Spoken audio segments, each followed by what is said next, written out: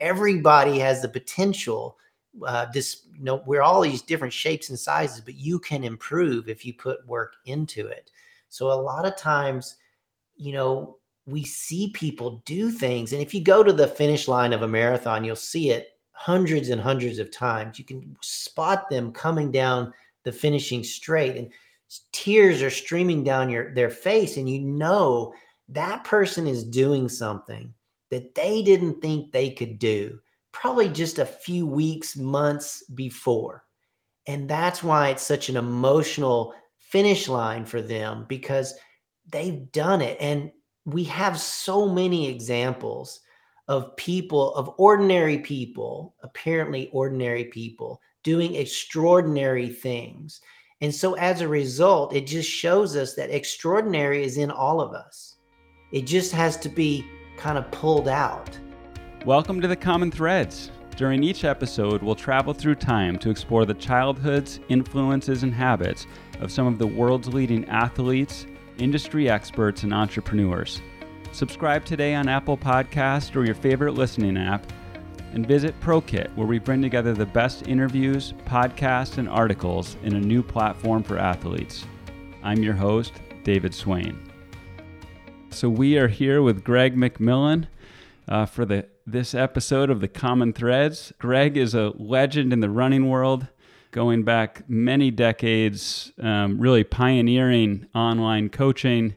He has coached, Greg, I'd love to hear the numbers, but thousands from age group athletes and people running their first marathon all the way up to world champions and Olympians. He was the state champion at 17 in high school, and then the national champion in masters in trail running at 40. So he's made running his life's work, both personally and professionally, and really excited to have you on, Greg. Well, thanks for having me. I appreciate it. Yeah. And so I start with a really hard question, and it's, what did you have for breakfast this morning? This morning for breakfast, I had a bagel, because my wife has this special bagel place that on Wednesdays has fresh bagels. So I had a bagel with cream cheese, some sliced apples, water, and a cup of tea. All right. Is that your typical go-to? Not necessarily. Usually try not to have so much bread in the morning, but if she gets the fresh bagels, I'm going to have one. Sounds good to me. So let's start with just your journey to running and sport. So as a kid, where were you? What were you doing?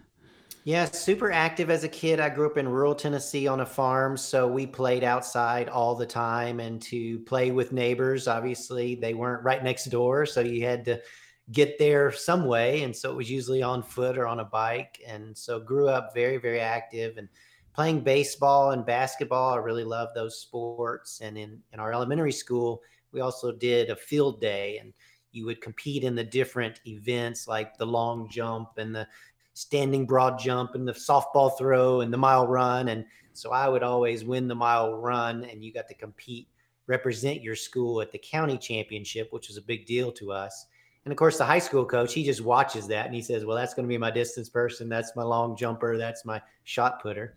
So I got invited to participate on the track team quite early because I was successful when I was young. And really the switch flipped for me at about 11th grade. I really fell in love with running at that time because I was playing basketball and running, and I really fell in love with running at that time.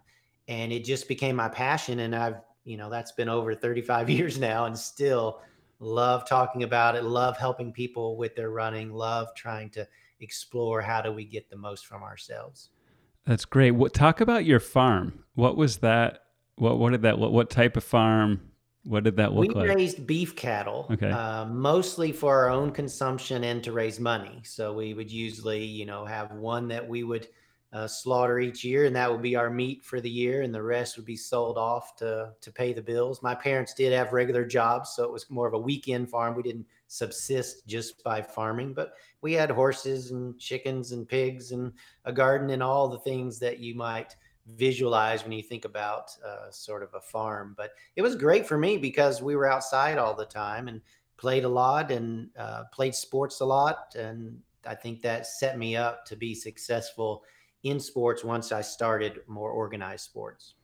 Yeah, so you realize you're fast at running, you're winning races as a kid, and then in high school you really turn it up. And I've listened to past episodes with you, and I've been really impressed just with like the you can tell that at an early age your thirst for knowledge and information and studying the science was already kind of showing through. What were talk about that, like the progression that you went through both as an athlete and what that turned into, your journey into coaching.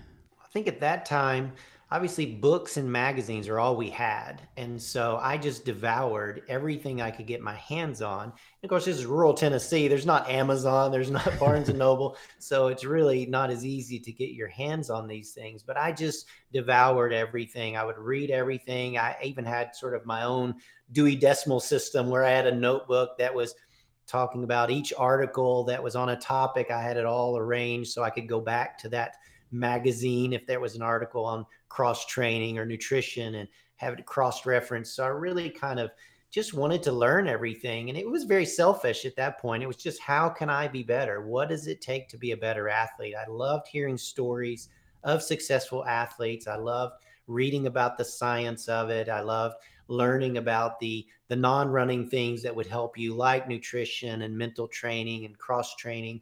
I loved all of that. And so I was just sort of, all in. It was just all that I thought about and wanted to do. And everything since then has sort of just been an evolution of that start of this really curiosity, of this exploration of myself, trying to be a better runner, trying to be the best I could. And then, of course, you study exercise science in school. And if you're studying exercise science, then people start asking you questions. You start providing them with a workout and then maybe a training plan. And then suddenly they call you coach. So I didn't really go into it with the idea that I was going to become a running coach. It was more, I was really passionate about trying to help myself. And I was happy to share with others what I was learning through my own experience and through school. And I loved helping people because, one of the things that's so great in our sport is that everybody experiences it the same way. The speed can be very, very different, but everybody runs the same course. They have sort of the same struggles. They have the highs, the lows. They have that hill at mile 5 that really kicks your butt. We have that sort of shared thing. And that's what I really enjoyed about the sport. And I like when working with other people is, it doesn't matter if you're faster or slower than I am. We can kind of understand each other from the standpoint of, we know what it's like to try to go up against that voice in your head that's trying to tell you to slow down and you want to run faster because you're going for this particular goal. Yeah. And why don't we spend a little bit of time on maybe like what you were reading, writing, kind of watching back then and the progression of that information, like where it really has improved or where you think it still has a ways to go. I mean, I was not a big runner as a kid, but I was similar. I had a similar obsession with reading all of the health and fitness and nutrition. I was just constantly reading it. And it's been interesting to try to dig into like where things have progressed and where things haven't. And yeah, where like if you were going back to those first plans that you were writing, just because you loved it for your friends, what have some of the big shifts been? Well, I think the concepts are still there. Obviously, the previous 100 years of coaches and athletes experimenting have kind of taught us what works. But what we've learned more and more is how to tweak things for the individualness of each person. And so that's what I was not good at originally. And every coach goes through this. When you first become a coach, you're sort of a robot, right? You're just sort of taking something from somebody else or maybe what you've done and you're applying it to another person. But slowly over time, you start to feel more and more confident of how you can manipulate or massage the training to better fit that person. You listen better, you watch better, you learn more about, okay, if I see this or have this experience, this works better than this other idea. And so that begins to help you become more and more of an artist in your work, so that no matter who shows up and wants your help, you're able to kind of tease out, you're able to better listen to figure out how you might manipulate the general training principles to fit that person better in their particular environment, not just their physical skills or their psychological skills, but their life schedule, their work stress, all of these sort of outside of running things that can impact it. So I'd say my evolution, like a lot of coaches, was at first I was just applying other people's training to my athletes.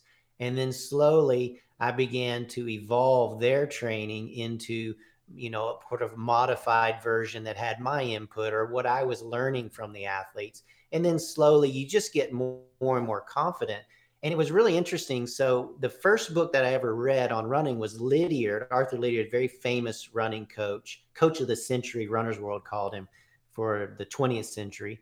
And that was the first running book that I ever read. And that was in high school. And then I got to tour with him on his last tour of the US. And so we spent so much time together, and I got to ask him all the questions that I wanted to ask from reading the books and whatever. And I also got to be at his side at these talks, and we would give these talks, and then people would come up and ask questions, and I would just sort of listen to him give these answers. And then later we'd go back to the hotel room and I'd quiz him, why did you say that to that person? And I realized he was just better than I was at listening, at picking up the individual nature from the athlete. So I kind of learned from that, just this ability to be open to evolving sort of the set principles to really match the person. And that's what exercise science has given us. It's not necessarily told us how to train. It's told us how to modify the training that previous coaches and athletes have already found out works for each individual person. And that's what sort of I've built my philosophy around is, hey, let's have proven scientifically based training, but let's make it fit you so that you get the most from the training. You kind of avoid the injuries. You have fewer of those kind of bad workouts and runs, and you really have this nice motivation snowball because your training is going better and better and better. And then you can reach new levels of fitness. Yeah. Have you ever been told, one of the things coming from the business side, we had access to some exceptional leadership coaches, and one of the common threads I've seen talking to exceptional coaches like yourself is how similar the way you coach a runner is to the way you coach someone in their career or in any part of their life. How much do you picture yourself almost as a life coach as much as a running coach? Because getting person across the finish line at their potential, the mind is such a part of it. It really is. And running is a 24/7, 365 sport. So you can't compartmentalize it so much. And everybody know, we talk a lot about when you're running, you're training, when you're sleeping, you're training, when you're eating, you're training, when you're thinking, you're training. So it really is this encompassing lifestyle type sport. And as a result, you do have to take into consideration everything in their life. And as a coach, you do get really familiar with the highs and the lows and the challenges that they may face outside of just going for that run. And of course, that helps you as a coach because the better you can understand the athlete and their environment in which they're training, it allows you to modify and manipulate the training so that they get the most from it. They feel success, they are motivated, and it helps them move toward, keep on the path toward their goals. So I would say, I have a minor in psychology, and I think that helps me a lot in trying to just help people through this idea of, I want to achieve something that right now is a little scary and maybe seems possibly a little unrealistic, but I'm committed to it. And I think you see that in business, you see it in life, you see it with raising kids. All of these things they kind of mirror each other, don't they? It's the same sort of process of, I'm here, I want to be there. There are obstacles along the way, and how am I going to deal with that? What's the best strategy for me to achieve my goal? Yeah, and so let's go into that. We're now at the start of the year. Many people have big goals. There haven't been a lot of events, so people have had to invent their own. So people show up at McMillan running now, and they join your program, your team, and you've been doing this for a few decades. Like, what are the ways that you help people kind of find their why and help them reach their goals? And what are the common things that you see that make people fall off? Well, I think there's two parts to it. And this is what most people that are involved in goal setting and motivation and all that, we know that the macro goal, the larger goal, is the easy part. It's easy for a runner to say, I want to qualify for Boston. It's easy to say, I want to break 2 hours and a half marathon. It's easy to set those goals. And a lot of people do that with their New Year's resolutions. The next layer, the micro goals, that's where the coaching comes in. And that is, okay, in order to do that, we have to establish some habits. We have to get rid of maybe some habits that you have, and we have to reestablish some new habits that have put you more in accord with what you need to do to achieve your goals. So a lot of the work that I do is less about those macros, because those are kind of easy in our sport. It's usually time or place or something like that. And then it's like, okay, what do we need to change on a daily and weekly basis to start giving you a better chance of succeeding? And almost every runner can name 2 or 3 or 4 things that they can improve on, or a limitation that they've had in the past that we need to address.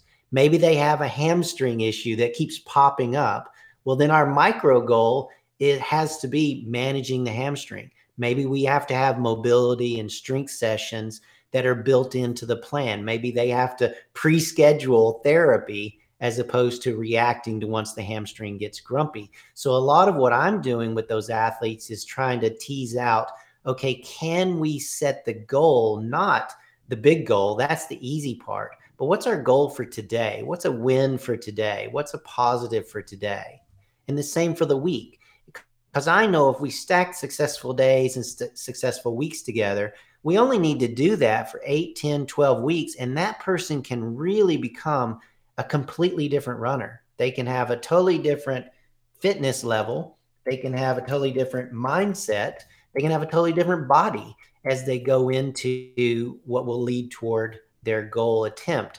So I think for a lot of us that work with people that are goal driven, we're trying to sort of always be ramping it down to, let's achieve these really small goals every day. And if that goal is eating a little bit better, or doing your prehab stuff, or controlling yourself on a run, or sometimes pushing yourself harder on a run, if we achieve those, that's our win. And the bigger goals will take care of themselves.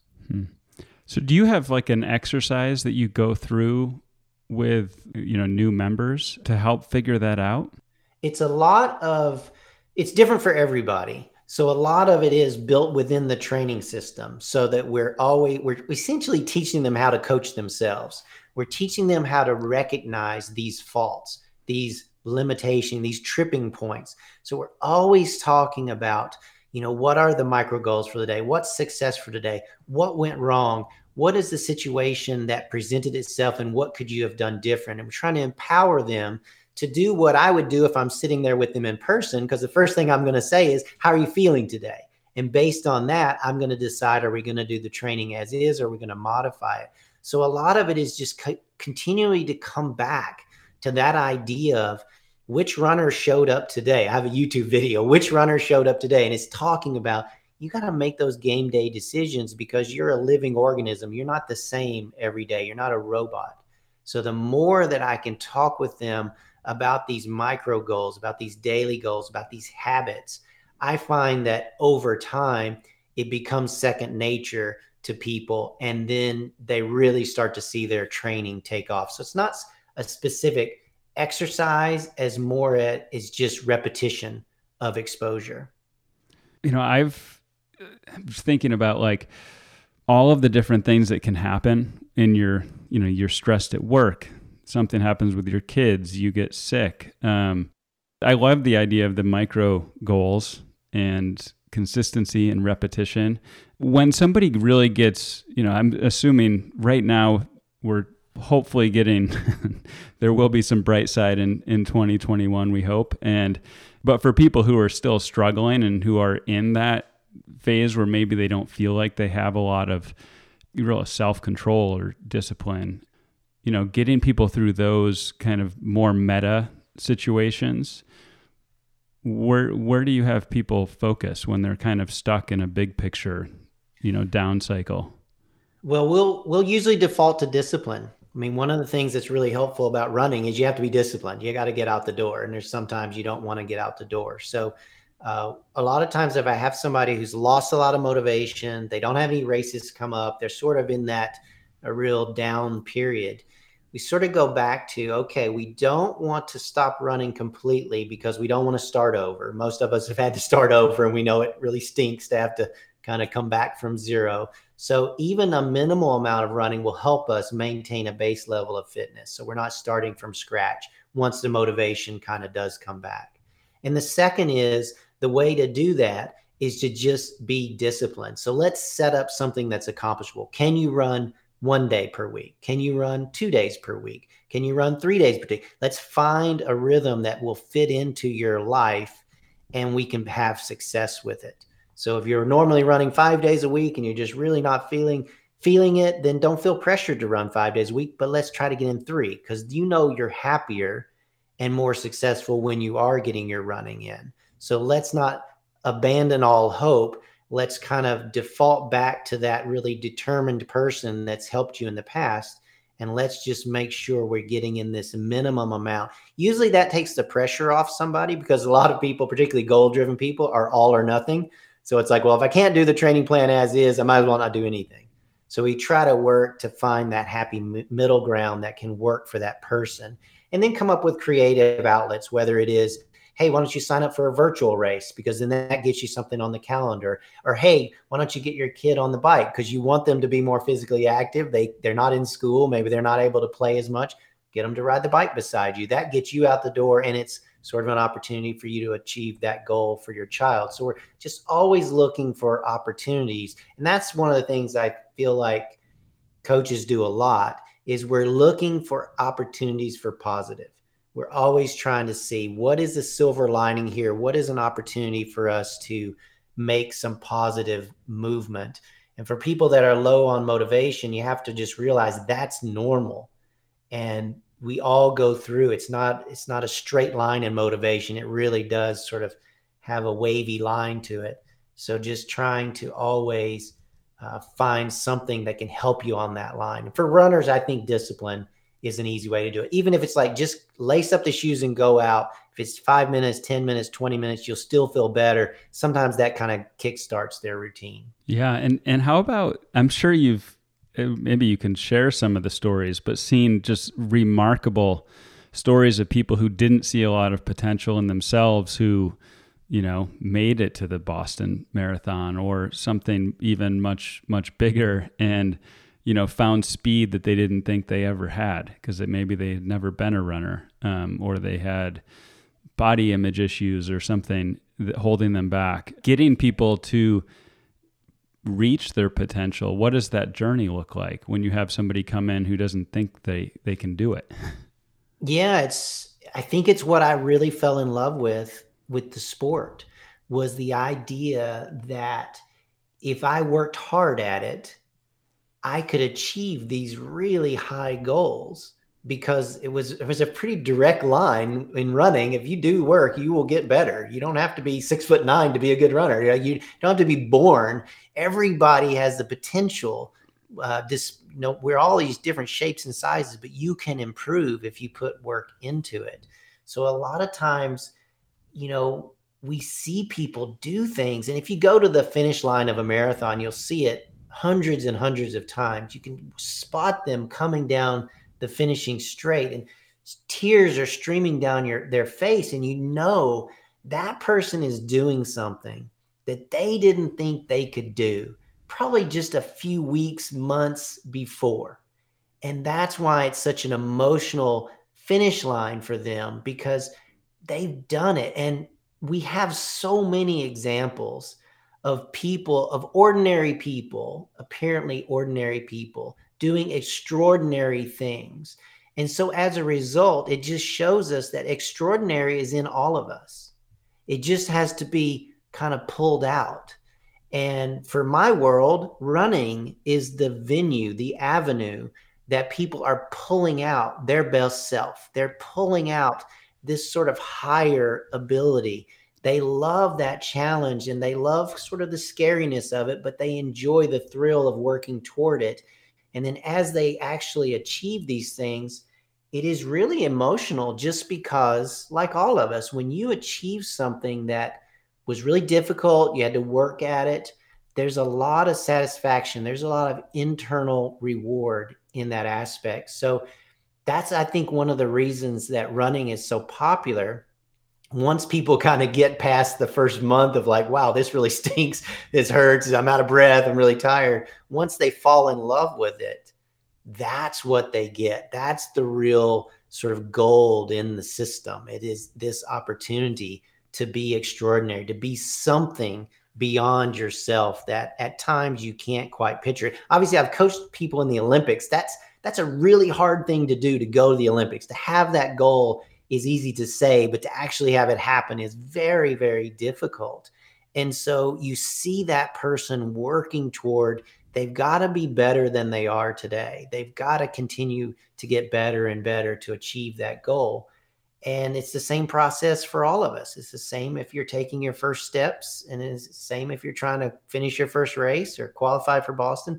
It's all the same. And so for me as a coach, the speeds may be really different, but it's still the same process. It's, can you be a better you, and what do you need to do that? And how can you overcome the limitations that you've had in the past that may be holding you back, and be open to these things that may really provide an avenue for that success. That's great. And on the mindset side, reaching your potential in anything is hard work. There's pain and suffering along the way.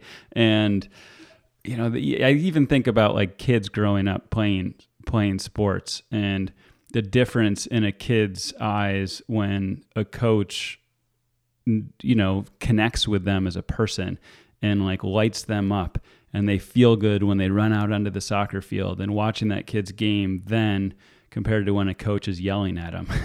Right. But through our life, like that, finding that positive mindset, and also the belief in yourself to go through the struggle and grind to get through to the other side. Like, how have your views on, mindset now is, I feel like that's like a big progression in the last decade on the importance of it, both scientifically and kind of like proved out our intuition that was true. But how have you viewed that, both with your athletes and kind of with yourself over your progression as a coach? Almost like any mental health thing that we've talked about, it's now we talk about it. Whereas before it was just that athlete has it and this one doesn't.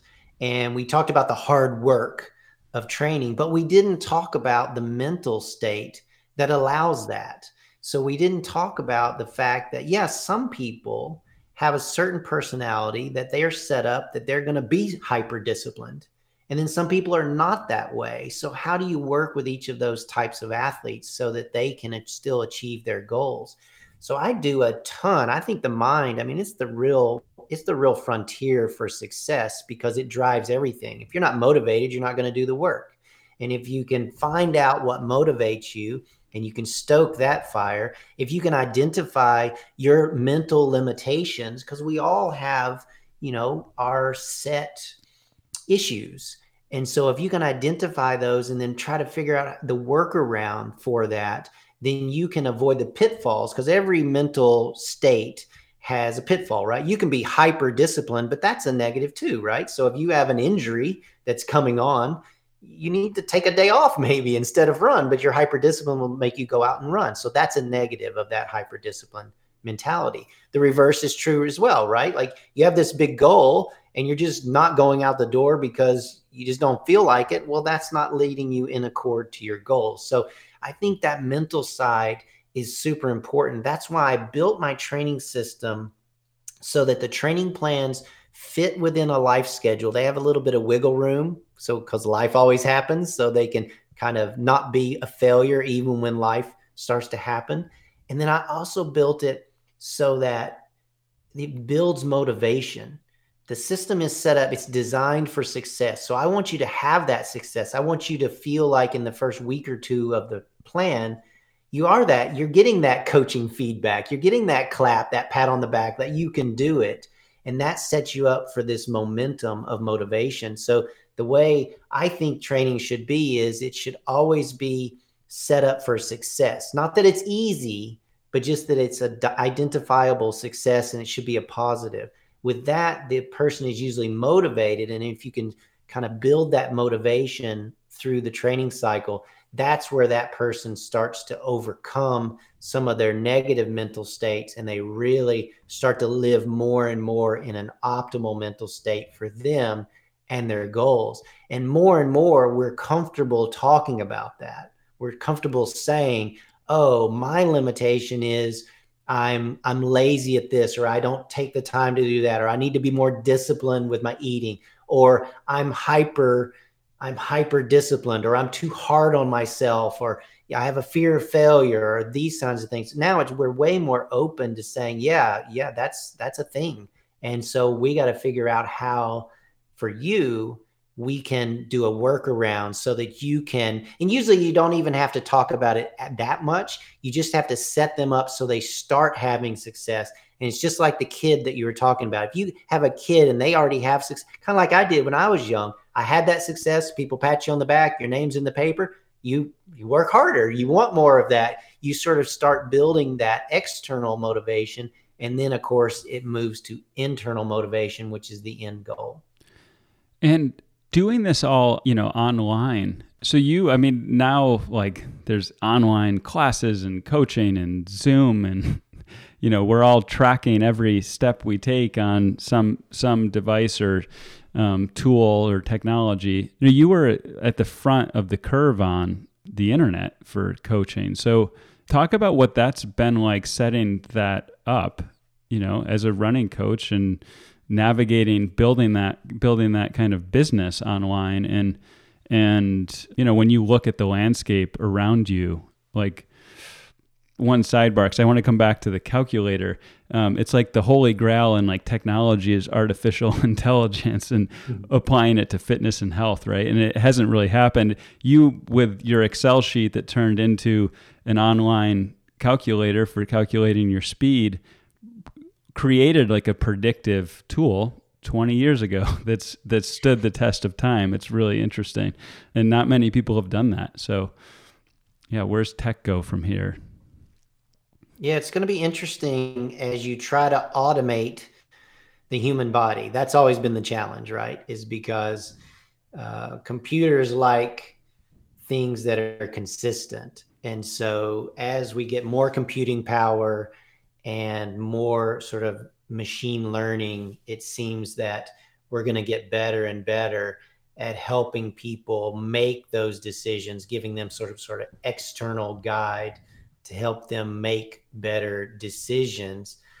The trouble is, the human being and the data that we absorb and connect, it's very difficult for computers to do that yet. And so, I could meet with a group of runners and I could pretty quickly tell the mood of the group and how people are feeling. And you see somebody and oh, they're kind of down. They're not quite, or they got something else on their mind. How's a computer going to know that? How is it going to tease that out? And so I think as we're going to get really good at using certain feedback, whether it be heart rate or pace or power or some other measure, that way we're going to do, those systems will be able to do a better and better job at making sure you're not doing the wrong training that you shouldn't be doing. It'll be interesting to see if it can take over for a human. I hope it doesn't, because obviously I'm a coach. I like working with people. It would stink not to be able to do that. But the more, my process has always been the external, those are tools to always educate the runner about themselves. And so it was all kind of, that's just external feedback coming into you, and you're doing the learning, and you're the only one that feels the training. You're the only one that knows everything going on in your life and how you're feeling. And so if I can teach you how to better listen and feel that, whether it's from external feedback or more internal, how you're feeling, then you should better be able to train yourself, because that's what ultimately, runners need to be able to do. They need to be able to make those game day within run decisions that the coach would make for them. And I don't know how much computing power we're going to need on a wristwatch to be able to, give them that information. Do you think watching, I guess, from the community, like the running community perspective, and from like the health of the athlete perspective, that we're on the right track? Like, is tech adding value right now? Yes and no. I think it can add value because it's able to record things that we may not know, like sleep, for example, quality of sleep, we should say.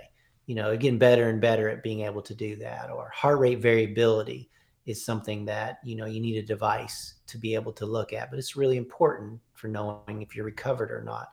There's several of those things that, the devices are really helping us better understand that athlete.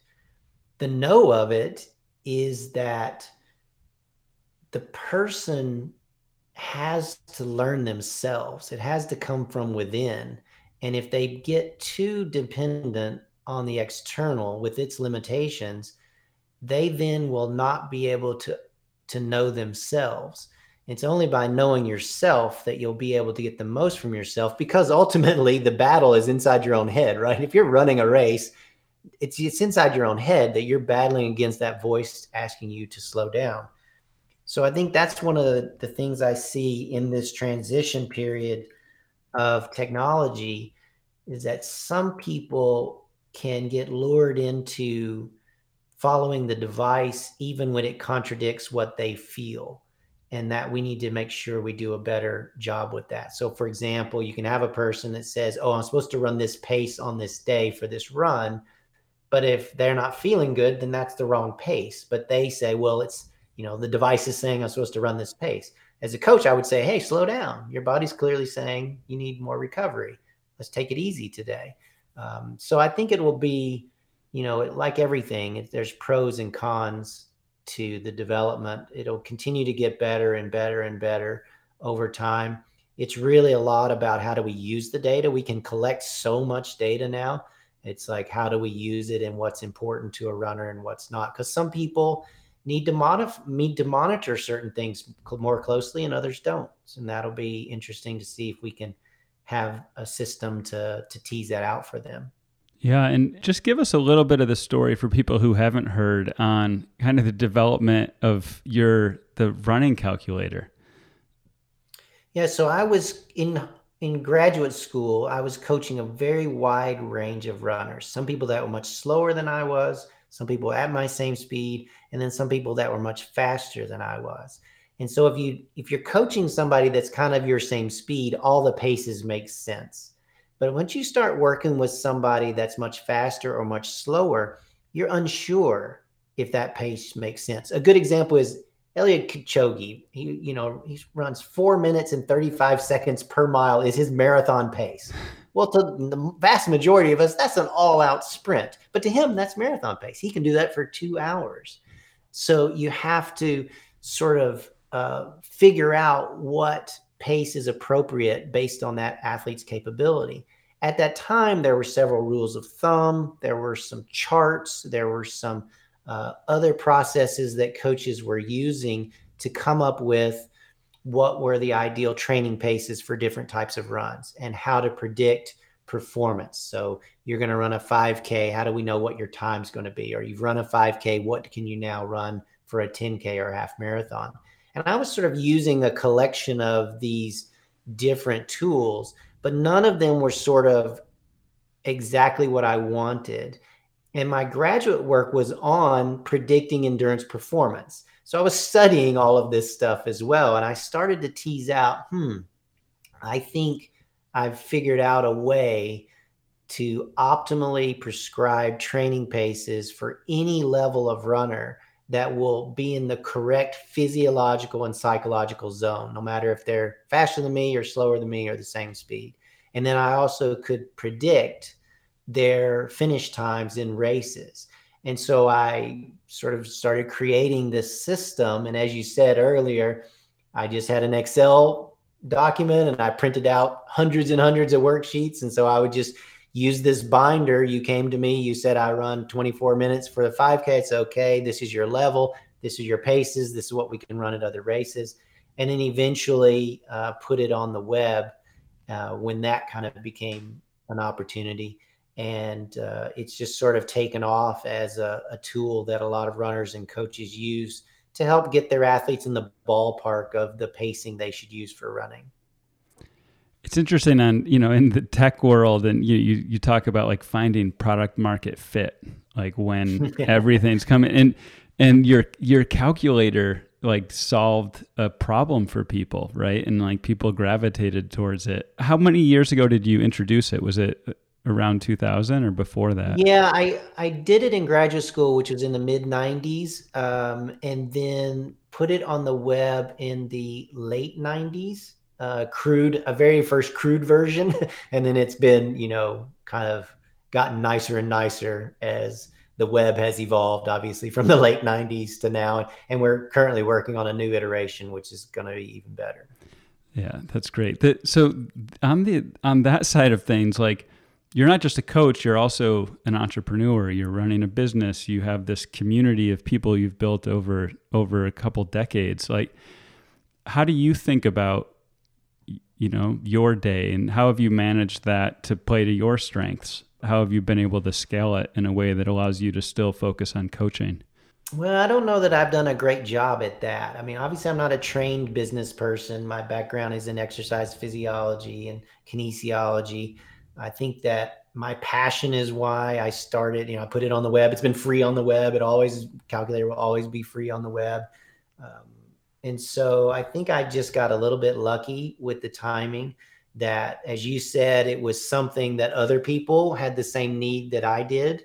And so it became popular and that got eyeballs on the website. And then that, of course, certain percentage of them would like to work with me. And then I've been able to sort of evolve the training and coaching product portfolio to better meet the needs of different people. But I don't know that I've fully optimized the opportunity. But then again, I was really doing it out of my own passion for helping people. And as long as, I can live a comfortable life and help a lot of people, that was good for me. That said, I do wake up in the middle of the night a lot of times going, oh man, what can we do here? Well, how can we do that? I should have done that better. You're always second guessing your decisions on things. And the world is evolving very quickly on the web. As you mentioned, when I first started the website, there's probably 2 or 3 of us that did remote coaching. And these days, everybody's a coach. And there's lots of different avenues for coaches to, build a site or have a social media presence or do it in many, many different ways. So it's really evolved a lot since I started. And, as long as I can continue to provide some value to coaches and runners, then I'm pretty happy. Do you have both on the like exercise science and performance, nutrition, mindset side of things, and on the like more of the coaching business side of things? Do you have peers or people that you look to across industries or sports that you really respect? Yeah, I think you're always looking at success and finding people who kind of sort of share your same passion or your same viewpoint or your same situation and have been successful. So I'm pretty open to looking at what everybody's doing. And I recognize some things just are not a good fit for me. And people say, everybody tells you how to run your business. So you should do this. And I'm like, yeah, but that's not me. That wouldn't really work for me. Again, just like an athlete, that's a thing that wouldn't really work for me. So what I've tried to do in this era of, being overwhelmed with so many things you can do as a business owner is to try to come down to a core set of things that I feel like I can execute with my personality, my background, and the things I want to do and kind of make that work. but be open to seeing what other people are doing and learning from it. I mean, if you're a coach, you should be as much about learning as you are about teaching. So I kind of do that as well. I think I've heard, you worked on one of the big newsletters or publications early on that was delivered over fax, right? Yeah. Yeah. And it struck me as how things come full circle. Like one of the biggest, I would say one of the most, the nicest things that's happened on the internet in the last few years is like the reestablishment of good newsletters. Yeah. Right? Like it's almost gone because there's so much noise out there and people are so overwhelmed. We're going back to a modern version of what happened before. I mean, even podcast to me, it's like replacing, in many ways, it's a better version of radio. And the new newsletters are a better version of the facts that you were doing, 25 years ago. Or an evolved version. Better is not the right word, but you know what Easier. Easier. Yes. It's, now that, you've read the books, you've listened to the podcast, you've done all of this. So, how do you get your information now? Well, I think today you have to parse out who the experts are, who the experts are that have done it in a way that you feel like is grounded and, has the sort of base behind it, the fundamentals behind it, versus experts that maybe don't have that foundation, but they're just well read or they've had success themselves. And then you parse out entertainment value or advertising click-throughs value versus, where are you getting your information? And maybe that's what it comes down to, is where you're getting information, because you can get the same information in many, many places. And so you start to look at, okay, who's got the information that's being delivered in a way that I feel is grounded in the things that are important to me. And maybe that's what is happening, is that as we have this huge global expansion of experts, people start to say, well, where did that expert learn their stuff? And what is their background? And that's somebody that fits what I feel like gives you expertise, and who doesn't. And so that, I think, has become the biggest challenge. And maybe that's why people are going back to being a little bit more more selective, more quality control right, of where they're getting their information, or who's saying it, or what's the next level of information from what people are saying is a fact, or this is the one way you have to do it. It's like, well, okay, tell me more about that. How did you come to that conclusion? Right. I mean, you just articulated basically the exact reason why we built ProKit. The idea was to give experts in the community a storytelling platform and a curation tool to bring together the best content. But to your point, the big challenge is finding the experts that are credible, but also not stifling the people who are the next person, right? 25 years ago. I think that's been one of the most powerful tools of the internet, is it's given people a voice who didn't have it and given them a platform to become an expert. So it's like there's two sides of the coin, and I think, right. Yeah. I mean, there's like the Instagram celebrity who has a lot of followers who, I came from Instagram, but, who might not have the real credibility, but they have a lot of followers. And then there's, I think there's a lot of true experts waiting in the wing who haven't been given a platform yet. It's definitely we all things. go through the same thing. We all learn it, right? So I see people all the time writing about things, they're sort of breakthrough to them. And I'm like, yeah, I learned that same thing, and it was a breakthrough to me. That's really empowering. So I look for the people that don't just do that, but then they want to go one step deeper.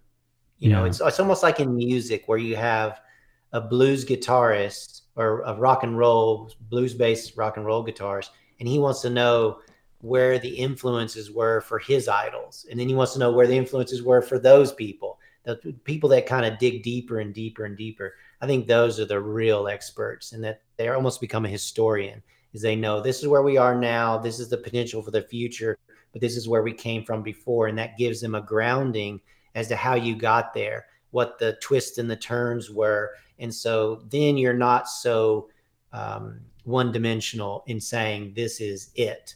It's more like, this is where we are now, this is how we got here, and this is what I think can happen in the future. And we're always evolving. So I think having outlets where you can learn more about experts and where they learned their stuff and who their mentors were and what their education exploration was is really valuable.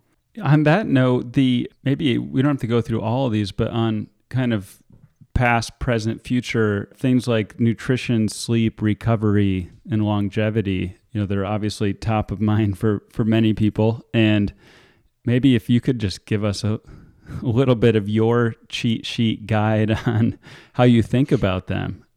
We could, start with nutrition. Yeah, we're in a tough time because we live in a way that is not in accord with how we should live. I think we can all agree that, not getting very much sleep, being overstressed, not exercising enough, and having poor quality food is not ideal. So it's really a big challenge for us these days to almost go back. I feel like simplicity in nutrition is really helpful in that, if you started to eat like your great grandparents did, you're probably on the right track. Or maybe your great great grandparents, since people are much younger now than when I used to start saying that. But I think if you start to go back to more whole, to more natural, to more basic, that seems to always be when they do, those studies of which diet around the world is the best, or where are these blue zones where people are living longer and healthier and happier lives.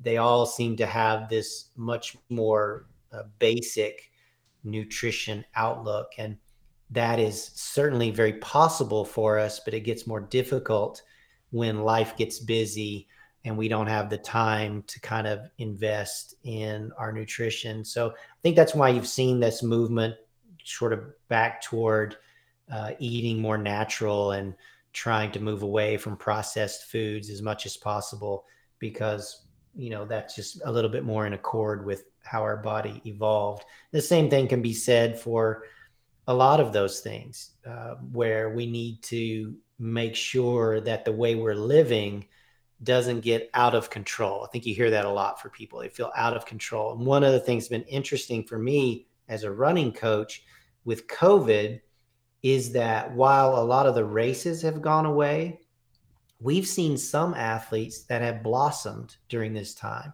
In my online run team, it's the team I coach online through McMillanRunning.com, we've had hundreds of personal bests set during this COVID period. And I think it's because while there are added stresses that came along with COVID, we removed some time stresses on some people because they didn't have to commute. They didn't have to spend that extra time that they normally did in preparing for their job, being at a job, and coming home. They were able to do better prep because there wasn't a race right around the corner. So they actually trained better and were more prepared to do training that would help them for the race. They couldn't get together with their training groups and their friends as much for training, so they had to rely on themselves, and they got more mentally tough at pushing themselves alone. All of those things kind of came together with some people getting more sleep. They're able to take better care of their body, and their training is better, and they're running better than ever. So for a lot of these things, I think it's about just trying to find that balance of what you can control to keep your life as simple as possible, as happy as possible, and as rewarding as possible. Those things seem to all go together with the people that have a long-lasting life satisfaction. It's not being lazy. It's you're still driven and you still do that, but you make sure you just kind of keep it under control. And I think all of us battle that from time to time, right? Where we get like, oh man, I really need a break. I'm burning the candle at both ends, and we kind of find, if you can find that middle ground, that sort of zen, the waterway, that's a really great spot to live in. That's awesome. I was thinking about many people, whether it's in sport or life, can like pinpoint moments where they kind of got into that flow state where everything slowed down and the focus was in play and you're performing at your peak. And what do you think about, have you seen on that note of kind of slowing things down, getting more simple, of people who can find that state in their life more often than not? Are there common threads there, or is it basically what you just covered?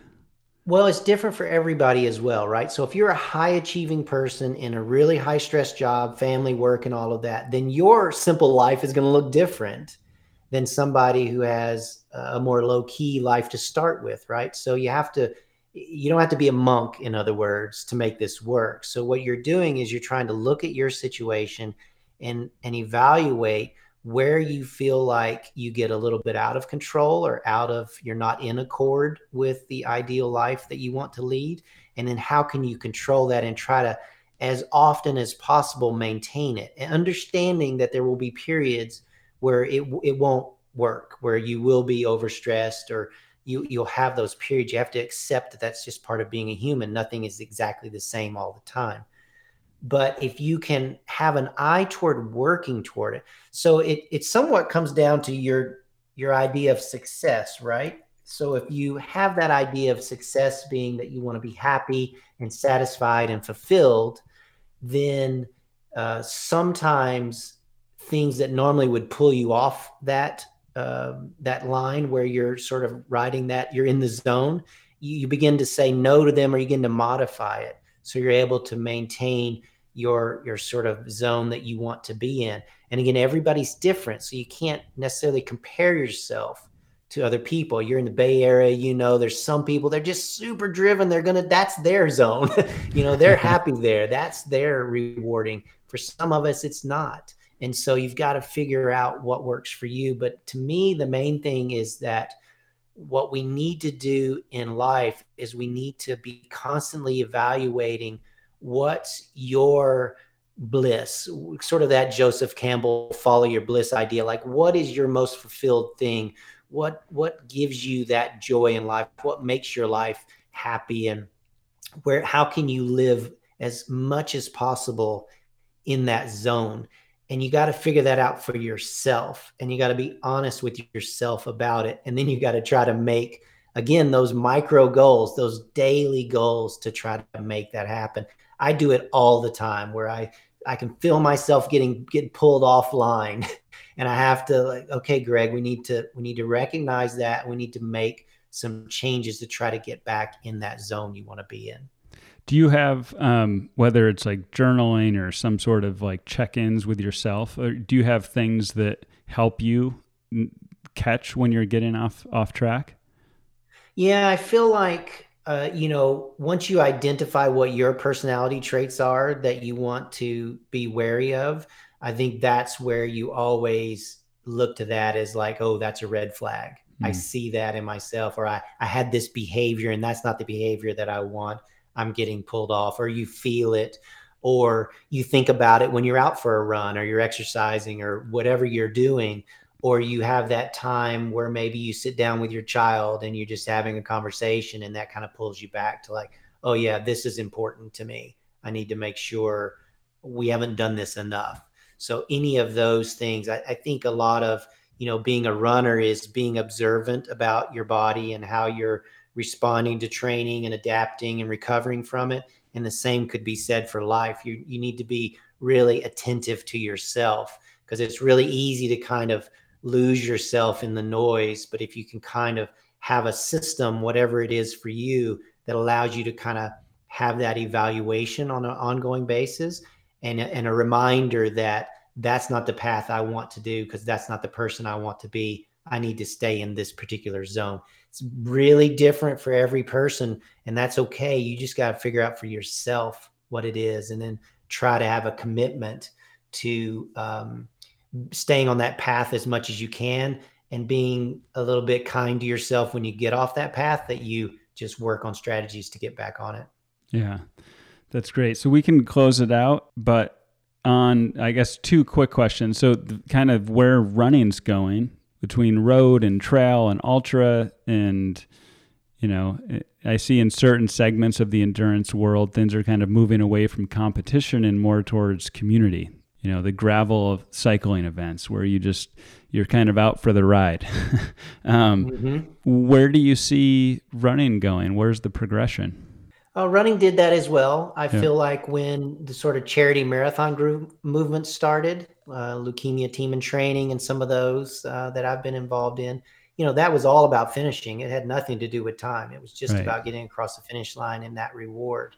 And then, there's competitive people that want to, time themselves. So the one thing about the sport is I think there's room for everybody. I think everybody can find the zone that will work for them. From the COVID period, we have a lot more runners now. A lot of people couldn't go to the gym. They wanted to get out of the house, and running and walking and run walking are a really accessible thing for them to do. And a lot of them have fallen in love with it. I think they're going to be surprised when the training groups come back and the running stores open up for their group runs and the running clubs start having their meetings and get-togethers and social runs. I think they're going to be amazed at how the running world is acceptable to everyone. If you want to just get out there and enjoy it and not worry about time, that's perfect. If you want to see how fast you can go, we got opportunities for you there as well. So you can really kind of find what you want. Running always seems to match what the need is. So I think there will always be competitive races. I think there will be less competitive races. I think there'll be a lot more of the community component. There always has been strong community, and that'll be the future for sure. Great. And then last question, what are you reading, watching, or listening to right now? I'm reading a lot of my next book because I'm trying to finish it. So That's I'm kind of reading my own stuff at the moment. So I'm trying to get that done first part of this year for it to be out in the spring. So that's kind of what my focus has been. But I'm always looking at, I like to look at what a lot of sprint coaches are doing. I like to look at a lot of what professional coaches like football, basketball, sort of more team sports, what they're doing. I like to look at what some of the more therapy things people are doing in other sports like golf. They have a lot of real innovation that's going on in golf right now with different types of non-golf training that's helping their golf. So there's all these sort of ideas that I feel like will bleed into running. And so I'm just always so curious what's working for other people and how that may be applicable to runners. Great. Well, let's close it out. And I really appreciate you joining, and what an ambassador for the sport of running. It's been a pleasure. Well, thank you very much. I appreciate it. All right. Thanks, Greg. We hope you enjoyed this episode of The Common Threads. If you liked the show, please tell your friends and followers on social media and encourage them to tune in. You can also leave a rating or review to help new listeners discover the show on Apple Podcasts or whatever service you're listening on, or send me feedback directly on Twitter at David_Swain. And then head over to join our new platform for athletes at theprokit.com.